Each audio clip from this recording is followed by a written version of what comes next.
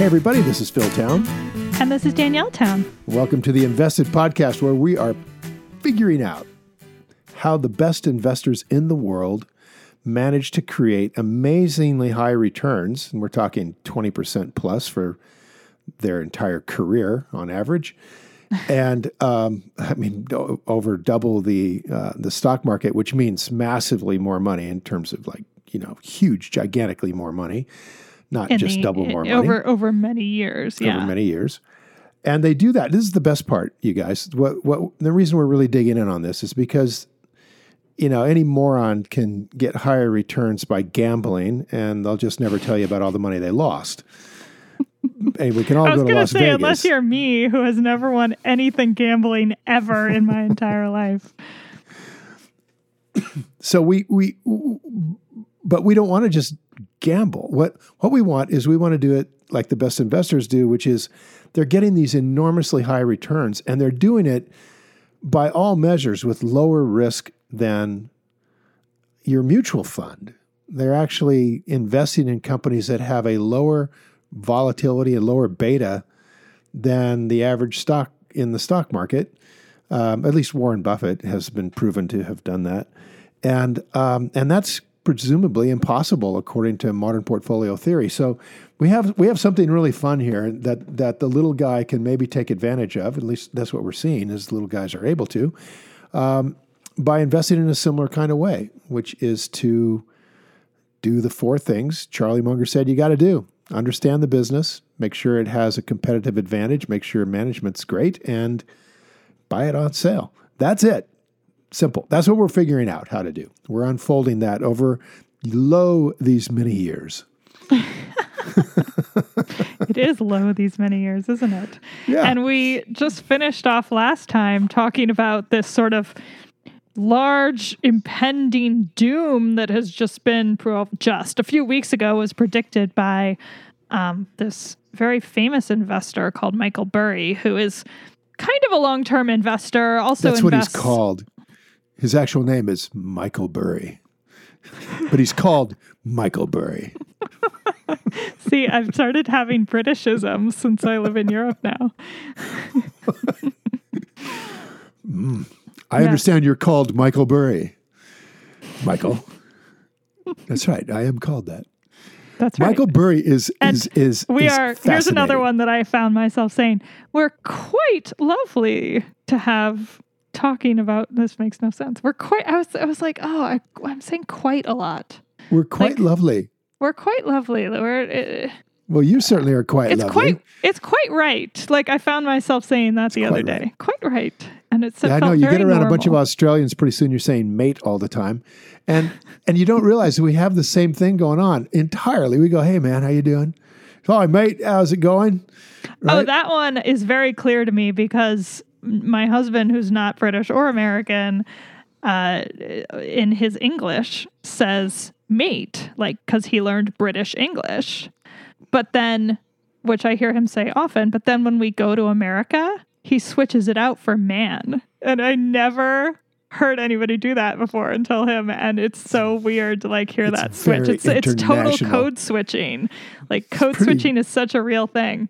There's a guy who travels internationally on a regular basis right there. That's pretty darn good. And has to interact on the home level. Yes, that's so right. Back to the point. Well, plus he, wants to be cool around his American family. He is cool. He is cool around Your husband is the family. coolest guy.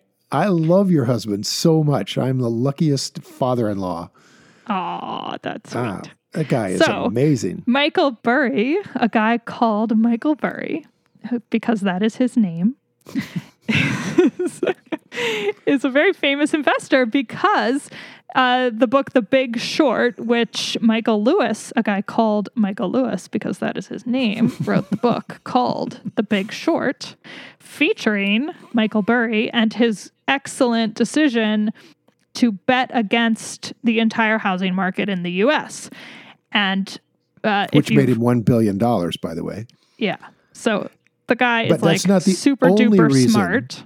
He's super smart. And the reason that he was in a position to make $1 billion in the first place was because while he was going to Stanford Medical School, this is how uber smart this guy is.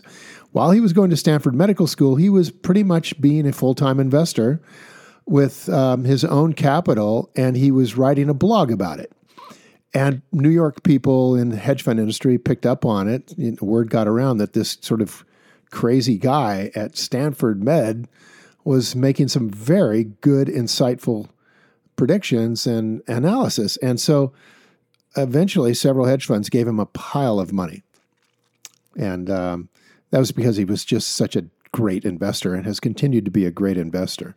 Yeah. So we pay attention to what he's doing and what he's saying because he's one of the people that makes money in the markets very similarly to what we do and what we're trying to understand more fully on this podcast, what we're trying to teach you guys. Burry is an absolute example of the kind of investing that is relative to the market, low risk, high return investing.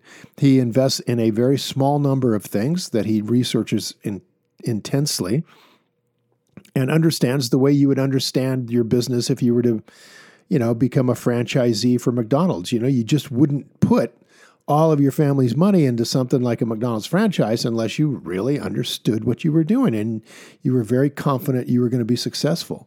And that's exactly what these guys do. I think that's pretty much how he invests, yeah. And if you missed the last few episodes where we talked about him and his comment that essentially the worldwide financial markets could have another crash much like the one in 2008 due to ETFs. If you missed those episodes, go back and listen to them so that we're not going to completely recap everything here.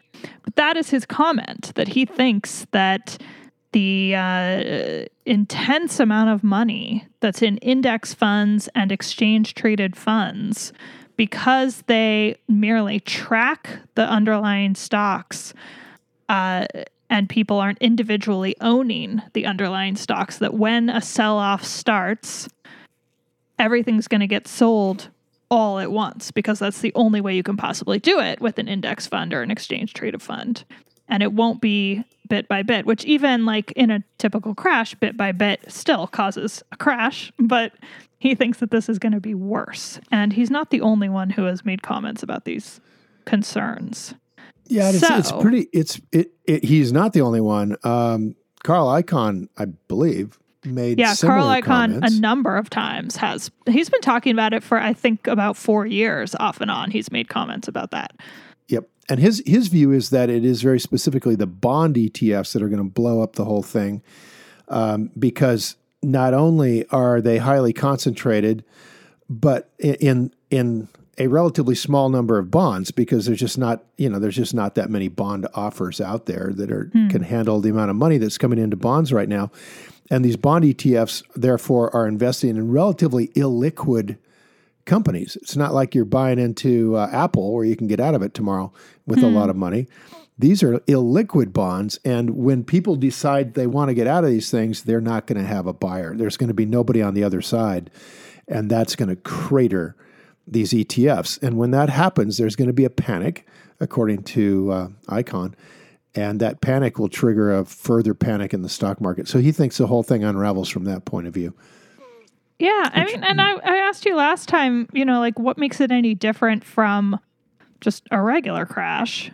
And I think the difference is, as you said, just the severity of it, the time-wise, chronologically, the number of stocks in given companies that are going to be sold all at once and won't be able to find buyers all at once. I mean, how many companies, do you know, like how many companies are we even talking, like what percentage of the market are we even talking about with these things? A huge percentage of the market, actually. It used to be not so much back in like 2008 or so. Yeah, because that's what I'm trying to figure out is how is this different? Because these index, no, from that or from other crashes even before that, because these funds have been around for a long time, but a long time, probably like 20, 30 years, right? Since Vanguard invented the index fund, essentially. right? Yeah, essentially. Yeah, they've been around a long time, but not in the volume that they've got now. And that's where the big change is occurring, is that the volume is, I think 3 or 4 times higher than it was, or even just 10 years ago. What? And Wait, say that again. 3 or it's 4 like times 3 or higher? 4x more money invested in these things than before. And currently, Jeez. the market share. I knew they were popular, but I didn't know they were that popular. Oh yeah, it's a big deal. According to Bank of America, Merrill Lynch, that market share for passively managed funds, and that means they're not seeking price. They don't look at something and go, well, that's not a good price, so I'm not going to buy it. They're buying the entire package of the index. So if there's 500 stocks in the S&P 500 and you're in a passively managed fund, they're buying everything pro rata that's in the S&P 500, or everything that's in the Dow, or everything that's in the NASDAQ. That's what Vanguard basically invented. That's what John Bogle invented. Yeah. And now there's so many of them doing that same thing. They become so popular because of their very low fees, number one, relative to active management, right? So the fees are, you guys know the difference between basis points and percentage points. Tell us, Dad. Okay, so it's easier to talk about these low numbers using the words basis points, or BIPs, they sometimes call them. So these are, there's Can 100. I just say financial language? Shaking my head. Okay, go on. I know. So there are 100 BIPs, or 100 basis points in 1 percentage point. So if we were to say, how much interest rates have changed as a result of the Federal Reserve last week, they changed it 25 basis points, which is 1/4%. So 1/4% is 25 basis points. Okay, got it. Right. So it just makes it sound fancier. Yeah, it does sound a lot fancier. So in any case, the market share of these passively managed funds, and that means that people are going out and they are buying the entire index that they're trying to mimic, which is how Vanguard started the whole thing. And they're charging, and it got popular because they're charging these very low fees in basis points, not even in interest in percentages. So it used to be that a mutual fund would charge 2% of the assets under management. And today these indexed funds or ETFs are charging 20 basis points. Or 25 basis points, so 1/4%.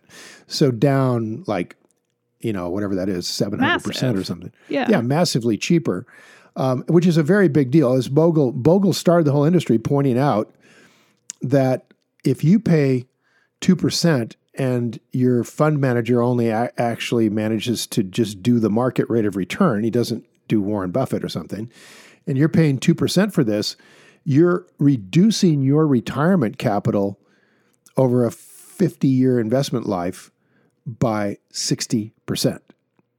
You've cut your retirement in half or more by those fees. And so when people started to realize... Insane. I think we even put those charts in our book. I remember looking at them and putting them in. It's just so insane. The amount, and it's all over time, which... It's so hard to comprehend, It's a little easier to comprehend if you think, well, okay, they're going to go out and do 7% or something in my mutual fund, and I'm paying them 2% to do it. And then you start to see it's a pretty big number that you're taking off the top. That's a lot of 7%, right? That's 30% of your income just got taken away by the fund manager's fee, and that 30% haircut that you just got, compounded over 40 years, adds up to over 50% of your retirement. And so people started to go, oh, well, started charging only 1/4%. But in order to do that, you can't pay analysts. Your costs have to come way down, right? So Bogle's great genius was to say, well, I don't need to do all that. I just need to buy the stocks in the index in the same proportion that they are in the index, and make sure I keep with that, so that if the index goes up, I go up. If it goes down, I go down. And that insight came about as a result of the further insight coming out from modern portfolio theory research that proved, and I'm putting big quotation marks around the word proved, that nobody can beat the market. So this all comes about as a result of modern portfolio theory. This whole idea of indexed investing is a result of Bogle believing that nobody can beat the market, having the startling insight that if nobody can beat the market, why am I charging for active management? Why don't I just copy the market? And that became Vanguard, which is gigantic now, right? That was a So you've heard billion-dollar idea. You read something where he talked about it like that? No, well, Bogle has talked about it many. Oh yeah, Bogle is a guy that is absolutely believes you can't beat the market. For sure, that became the whole impetus behind his investing idea. Oh, I mean, if you can beat the market, then index funds are stupid. Not at all. Index funds are cheap. But if you could beat the market, that would be stupid to buy something just because it's cheap if it wasn't going to deliver to you a financial independence that you're after. Well, obviously not everybody's going to beat the market. So you have to know who to choose to manage your money, to pay them to go beat the market for you. Not everybody's Warren Buffett, right? So, I thought you were talking about an individual making a choice to invest in an index fund with Bogle, with Vanguard, or do it themselves, which is what we encourage people to think. Do it yourself. I'm talking about somebody investing in a hedge fund and paying somebody an incentive fee, or buying an index fund. From what I understand, right. Bogle and Buffett were quite good friends. I think that he believed that it was definitely possible for some people to beat the market. And I think, he believed Buffett did it because Buffett did it. That's I think not the proof. Genius. That's not proof. The fact that Buffett did it doesn't mean that Bogle believed that Buffett could do it. What it meant is that any more than any other modern portfolio theorist, all these academics know that Buffett did it, but none of them believe that he actually was doing anything. But from what I've read, it's that he saw that these indexes had existed for a very long time and thought, why don't I just own that? That's the market. And if the market's going up. We can answer this on a future podcast of which one of us is right here. But and if you guys know, email us questions at investedpodcast.com because you guys send us the best sources. So I guarantee you guys know. Just email us some sources. Let us know what Bogle has said about it. And in all fairness, if Danielle is right, then it doesn't matter.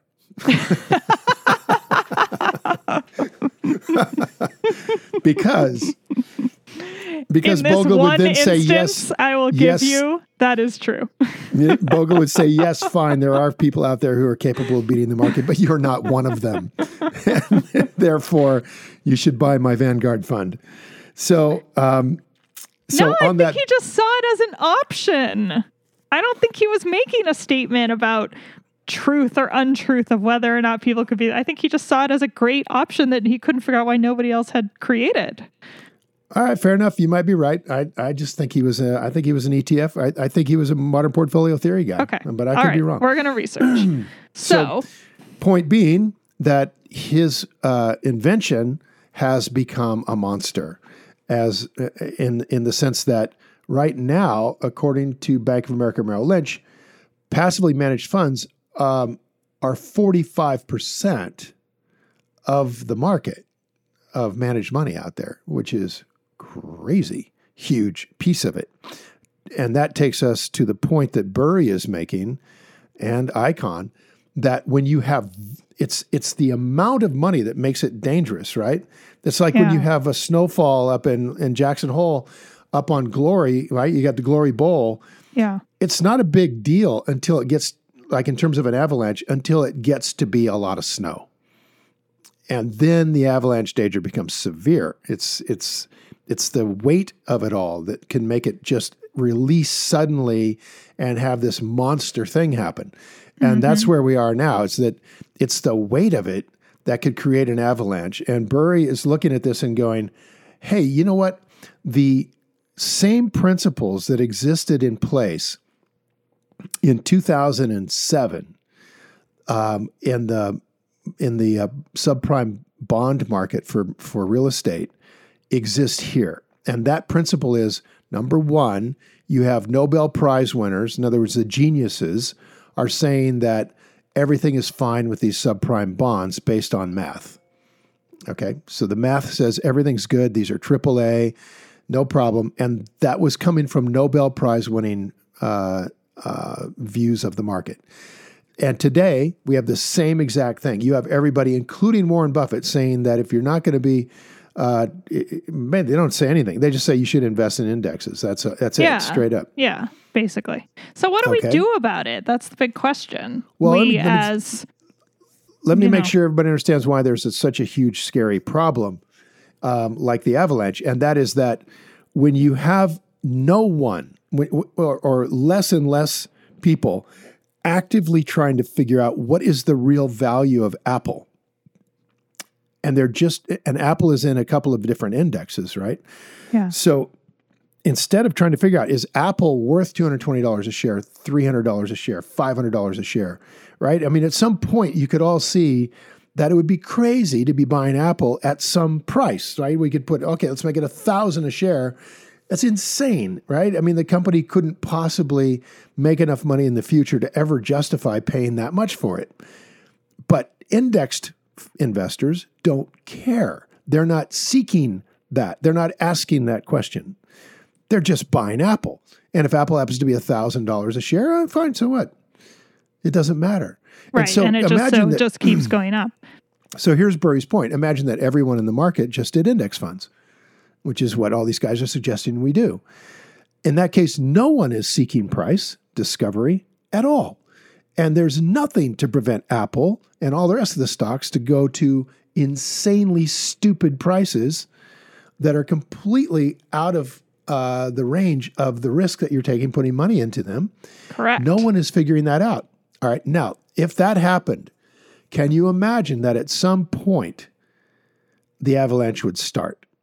Just one more snowflake. We went through this whole thing. Yes, the avalanche. Going through it again. Just one more snowflake and the avalanche begins. And the avalanche happens because as you, let's say now this is you, the listener, has money in index funds. And as they start to go down, you're fine because you're supposed to just sit there and take it. And then you start to get scared because so many people are saying, wow, this is really going down. It's down 20% now. It's down 25% now. And you're sitting there with your retirement account in this thing, and it's going down faster every day. And pretty soon you start to get scared. And when that happens, you join the avalanche and you exit, which further terrifies more people, which drives them out of the market. And then instead of the market discovering real value with a price, it just panics out and you end up with a drop like we had in the Depression, where the panic in the market created a fall down 90%. The stock market disappeared in price 90% over a period of a few months. And so when panic becomes, universal, you have that problem. So there's the avalanche. Okay. And that's why it happens, right? Because there's so much weight on it. Now, what do we do about it?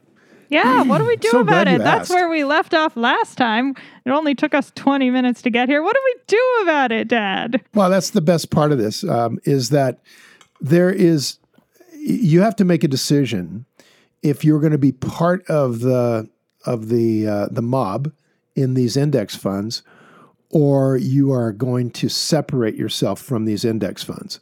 That's the first level of decision making. You're either going to keep your money in them, or you're going to take your money out of them. That's the cut and dried point that you have to determine. And you're going to be in trouble with your financial advisor if you say, "Yeah, get me out of this stuff," because they're going to say you can't pick the top of the market. No one knows when the market's going to stop going up. So you're going to miss out on the next 40% rise in the market. But let's assume that I'm already not in index funds, which is right. So how do, those of us who are on board, who are, deciding what to do with our own money, who aren't so worried about this uncomfortable conversation with the financial advisor, how are you staring down this, if you believe what Burry says, which I think is probably pretty right, but I'm not 100% convinced. If you believe it, then no. I mean, I think the only thing to do is wait, right? The only thing to do, well, no, not really. No, that's not the only thing to do. What I else mean, is think there to about do? what do we do as investors essentially? Is we wait anyway, right? I mean, that's the main job of investing is to be patient. Mm-hmm. That's the main job. But what's the other part of what we do? We do a ton of research. Yes, we do a ton of research. And that research is going to it's going to be focused. So I want you to focus your research. And I'm talking right to you, honey. Good. You focus I like your it better research. when you talk right to me. You want to focus your research on things that you already are pretty comfortable with. Okay? So you're going to focus on, I mean, this isn't my invention by any means. This is Warren Buffett and Charlie Munger 101. It's also Peter Lynch 101. And in fact, I've got a book for you to read that I'm rereading. This one. Yeah, I got to read that. It's One Up on Wall Street he's holding up for me. And I have been meaning to read that for 3 years and haven't made it. So yes, I'm glad you're holding it up. I will go read it. So One Up on Wall Street by Peter Lynch. Right. So the first way to avoid, and by the way, there's every reason to think that the market could run straight up another 40%. So remember, I said that because it's going to be, the market can stay irrational longer than you have money. I'm telling you right now that's the case. When people ask, why aren't we shorting the market? I'm not really hearing anything like different from the usual. Well, honey, that's because the usual is the right way to invest. Okay, cool. So that's what I need to know. So when we're looking at this, I'm suggesting all of you guys run out there and buy Peter Lynch's book, One Up on Wall Street. He wrote it back in 1999 or 1998. He had a remarkable record. Now, Peter Lynch does not invest the way Buffett does or the way I do. He owned almost everything in the market. I mean, but he owned it in percentages that allowed him to have a great track record. So he would focus on specific stocks, but he would own as many as 1,400 stocks. So let's not get like, oh yeah, this guy is, he's a Rule 1 type investor. But what he teaches in this book, One Up on Wall Street, is to focus on what you already know, which is really important. And he gives you lots of examples and lots of ideas on how people from various trades, people from various industries, people in various walks of life have all kinds of companies that they already know a lot about. So read that book. And the thing that I want you to focus on then while you're in cash is to build a watch list that is absolutely solid. In other words, if these companies go down to the price that you want to buy them at, you're going to buy them. There's no question. It's not like you're going to worry that you've done your work properly now that this thing has dropped 50%. You're ready to go. You're ready to pull the trigger, and you do. Okay? So we're going to... Yeah. Okay, so it sounds to me like the what to do about the impending possible ETF index fund giant crash is keep on keeping on.